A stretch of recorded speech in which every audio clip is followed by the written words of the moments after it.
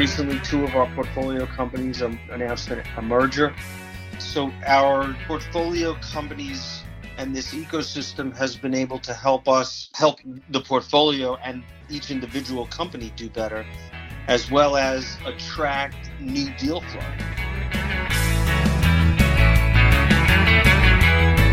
From MJ Bulls Media, it's the Raising Cannabis Capital Show.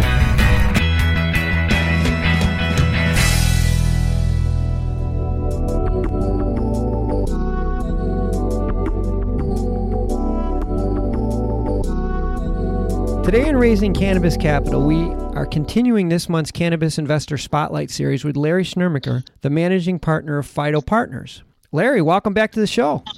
Hi, Dan. Thanks for having me back. Well, a lot of our avid listeners will remember Larry. He was a guest on the show about a year ago. For our new listeners, Phyto is a venture capital fund that invests in privately held companies that operate in and around the cannabis industry. In Forbes magazine, they rated Phyto as one of the top 5 cannabis investment funds. That's a great honor. Congratulations. Thank you. Larry, let's start there. Your investment philosophy. You adhere to a very, very disciplined strategy. Can you explain your approach?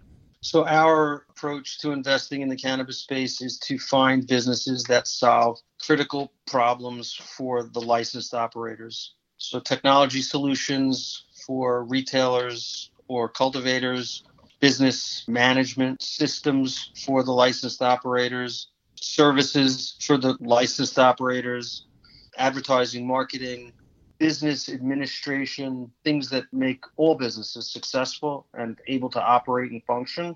Mm-hmm. We look for the businesses that do that. And in the cannabis space, there can be some special circumstances, nuances, rules and regulations that are different from other industries. I know you like the first to market ones, but some of those technologies that they're inventing for the cannabis industry, those techniques or technologies may eventually be able to transfer over to other industries. And I suspect it'll be a huge opportunity for you. But let's talk about some of the other differentiators that you look for when you say, this company, I like this company, I want to invest in it. What are some of the things that you look for before you make that decision? So again, it's companies that solve a problem for the industry operators. We like technology companies as well as companies that collect data. The data that's being collected from retail sales, from patients that are using cannabis now under doctor supervision with real medicine that they're using. The data that's being collected now has never existed before. People were never willing to participate in surveys about an illegal product, but now they're using a medicine and they're willing to participate in necessarily trials, but they give a lot of feedback to the cannabis community, to their physicians, because everybody has the same goal, and that is to be able to use cannabis as a medicine safely, like any other medicine. The community is willing to give information, and that data that's being collected, whether it be by our physician clinic network or POS sales in a number of states with a company called FlowHub that we've invested in. Mm-hmm. All that data is ultimately going to be very valuable and sold to other businesses. So we look for companies that collect data. We've also started to look for companies that help the licensed operators, especially the cultivators, sell all the product that they're growing. It won't be sold for the most part in the form of flower, joints and bags or cannabis, but in the form of some value add consumer packaged good. Okay. Anywhere from skin creams to gummy bears, beverages, fitness powders, and so on.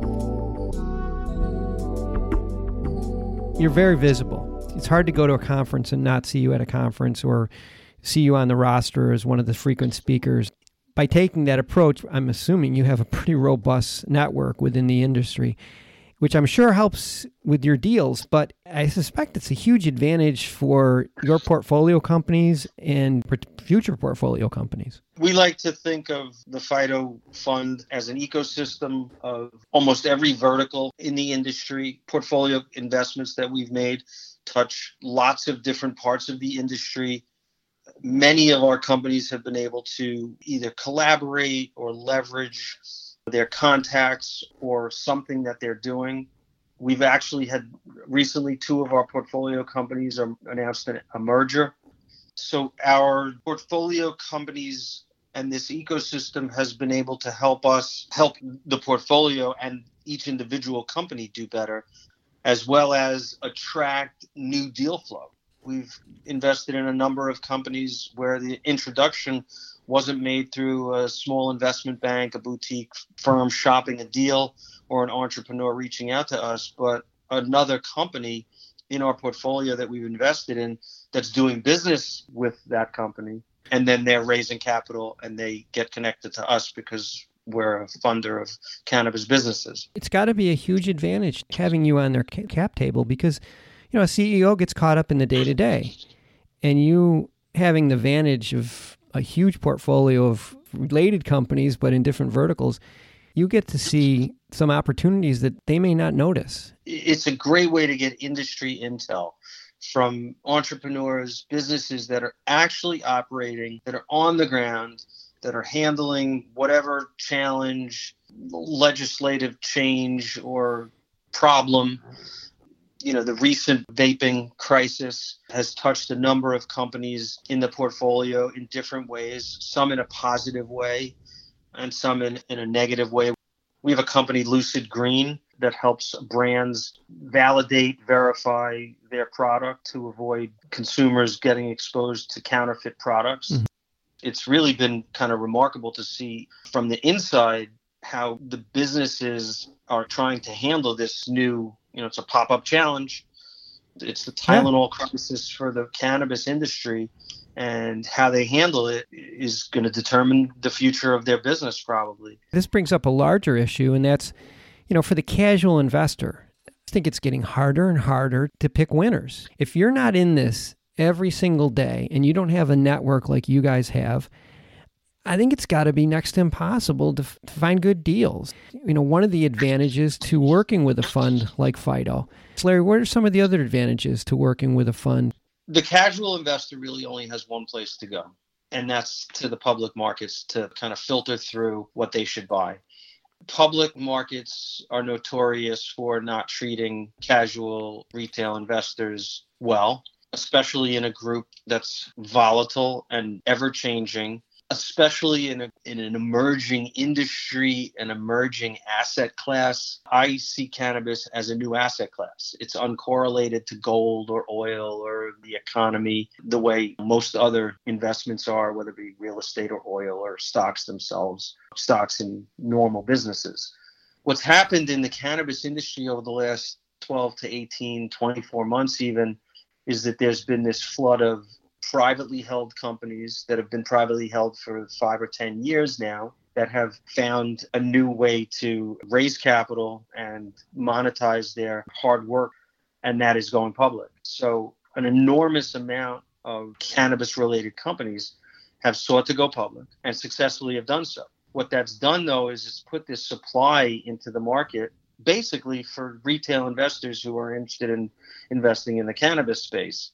Not a lot of institutional money is going into those businesses just yet. There's still all sorts of restrictions and federal illegality problems for regular way institutions and large investors to get involved in the industry. So this enormous amount of cannabis equity came to the public markets with really only the casual retail investor trying to pick through and invest in the space.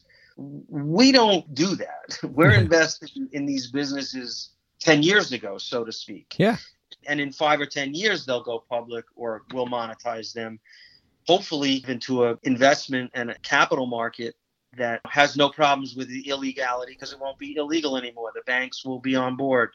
The Safe Banking Act should pass by the end of the year. That could change a lot with this whole who can invest and who does invest in the cannabis space, especially in the public markets.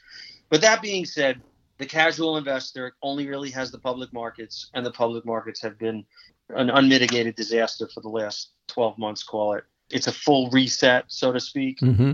We have not seen that, not even close on the private side. A number of our holdings have been able to raise lots of additional capital at higher and higher valuations. and they have not seen this backing off of investor interest, actual dollars coming in. Like you said, there's just too many moving parts.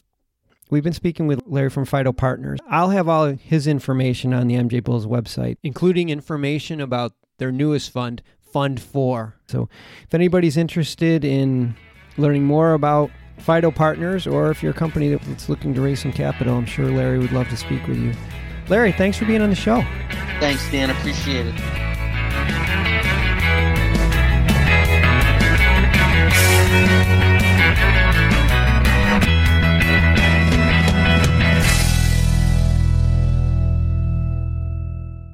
Thanks for listening to today's show. To check out more great cannabis podcasts, go to podconnects.com.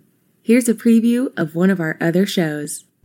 Infused, a cannabis talk show, is a one-of-a-kind look inside the cannabis industry. Meet the amazing people who make cannabis businesses bloom as they join host Nick with Francesca and Mike for creative cannabis conversations. Get an honest look at the business of cannabis, including trends, best and worst practices, products, education, and advocacy. Whether you're canna curious or running a cannabis, Infused has canna conversations that count. Infused is available on YouTube and is now streaming as part of the PodConnects network.